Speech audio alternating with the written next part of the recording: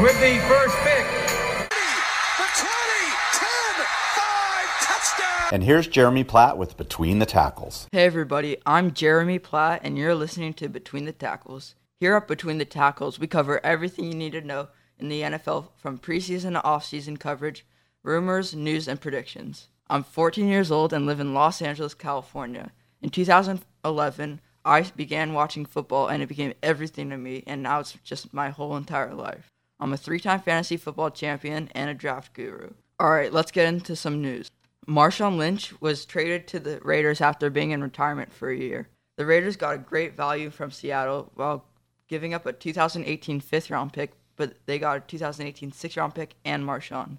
I don't think Marshawn will be that good just because it's so hard to come back into the NFL after missing a year. Also, he has to get used to a new scheme with a pass-first offense, but here's some reasons why I think he can succeed. He's got a great quarterback in Derek Carr and a great head coach in Jack Del Rio. Also, he's Marshawn, Beastmode. He's one of the toughest NFL players in the history of the game. Also, he has one of the best offensive lines in football. And now the Raiders are getting their last bit of Oakland before moving to Vegas. On the other hand, the Buffalo Bills got a new GM in Brandon Beane from the Carolina Panthers. Beane has been with football his entire career. He started off being a high school football player at South Stanley High School in North Carolina.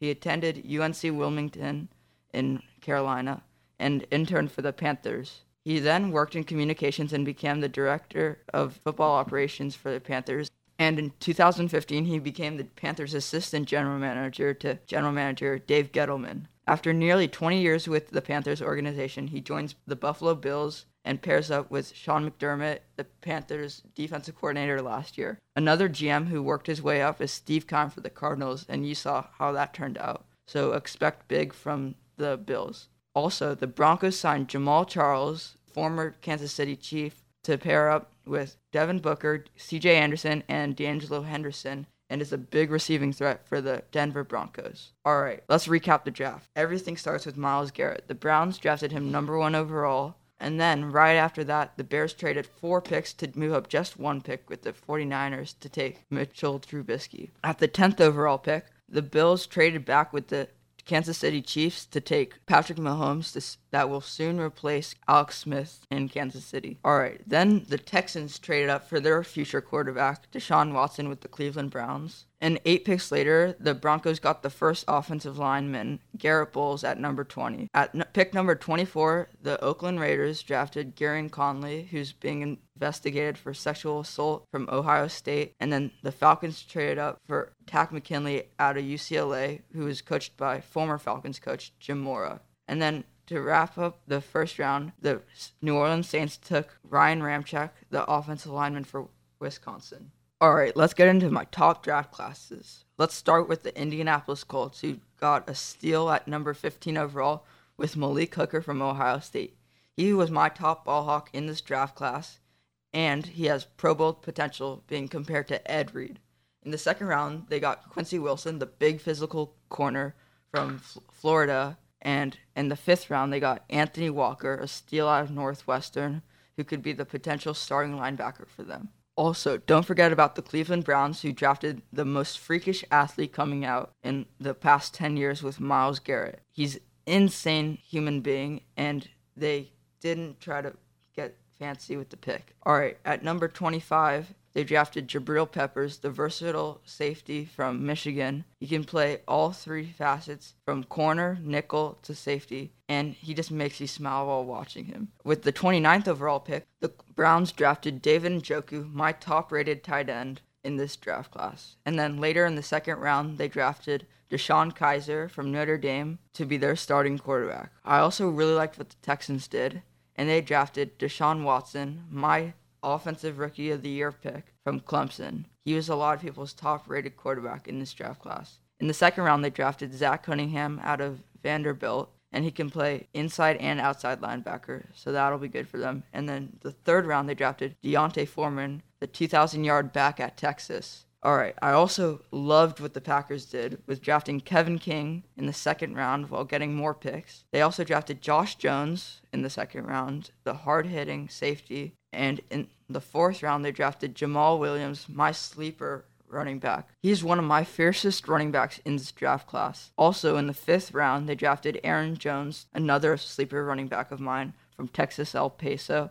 And in the 7th round, they got Malachi Dupree, the big receiver from LSU. Alright, speaking of late round gems, let's get into some. I like what the Steelers did in the 7th round with Keenan Adams from Western Michigan. He's a sack artist and is a beast. Alright, Reuben Foster, the Niners got him in round 1. Not a late round pick, but a steal at number 31. He was a top 5 talent and my top rated linebacker in this draft class. In the 7th round, the Vikings drafted Elijah Lee from Kansas State. He's an athletic backer who can be a potential starter. One other thing I'm a big fan of is what the Broncos did in the later rounds. They drafted Jake Butt from Michigan, a top 3 tight end in this draft if healthy, who's a great blocker and is a beast. And D'Angelo Henderson, a very productive running back from Coastal Carolina.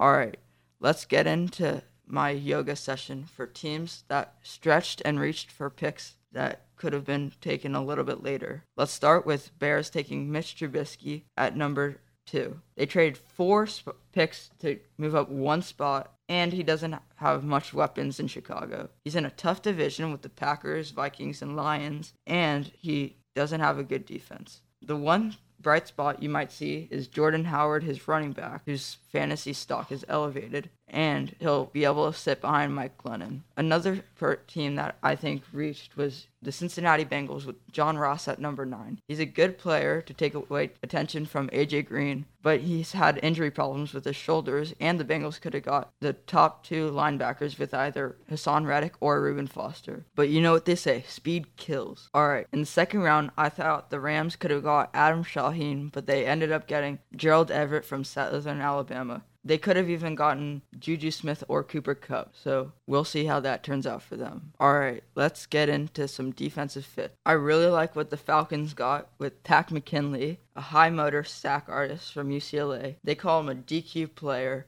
That stands for Dan Quinn. He'll be in a deadly duo with Vic Beasley and the Falcons' young defense. I also love what the Niners did with Reuben Foster at 31 overall. He's a Patrick Willis prodigy. He's hard-hitting, and he should be ready by week 1. In the 2nd round, I really liked what the Colts did with Quincy Wilson, the big physical corner that will pair up nicely with Vontae Davis after going safety in the 1st round with Malik Hooker. Speaking of good matches, let's get into some great veteran rookie duos. Alright, I really like what the Chargers did with adding Mike Williams from Clemson. He'll pair up nicely with Keenan Allen, one of the best receivers when healthy. They're big targets for Philip Rivers and can boost them to a playoff team potentially. I also really like what the Saints did with grabbing Alvin Kamara from Tennessee to pair up with Adrian Peterson and Mark Ingram.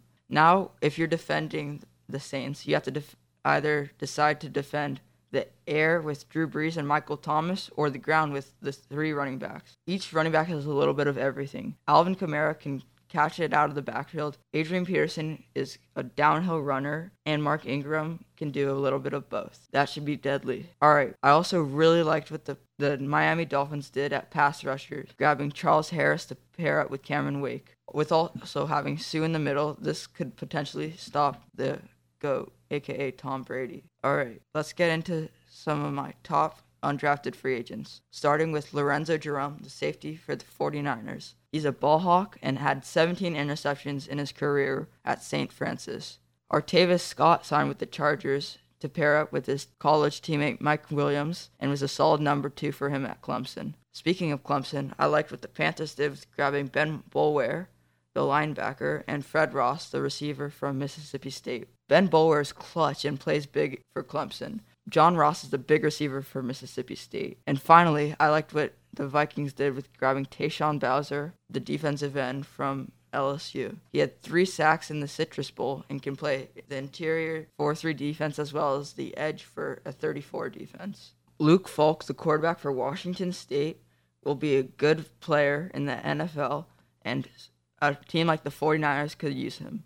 Darius Geis, the running back for Louisiana State, is a dynamic back and backed up Fournette. Teams like the Browns could use him. And Cortland Sutton, the wide receiver from LMU, is a big threat, and you can just throw it up to him and he'll catch it. One defensive player you might want to look out for is Harold Landry, the defensive end from Boston College, He's a sack artist. Next time on Between the Tackles, we got a fantasy football preview, the latest news and rumors, as well as predictions for this upcoming season. You guys can follow me on Twitter at BTWN The Tackles and Podbean at Between the Tackles. Happy Mother's Day. Jeremy out. For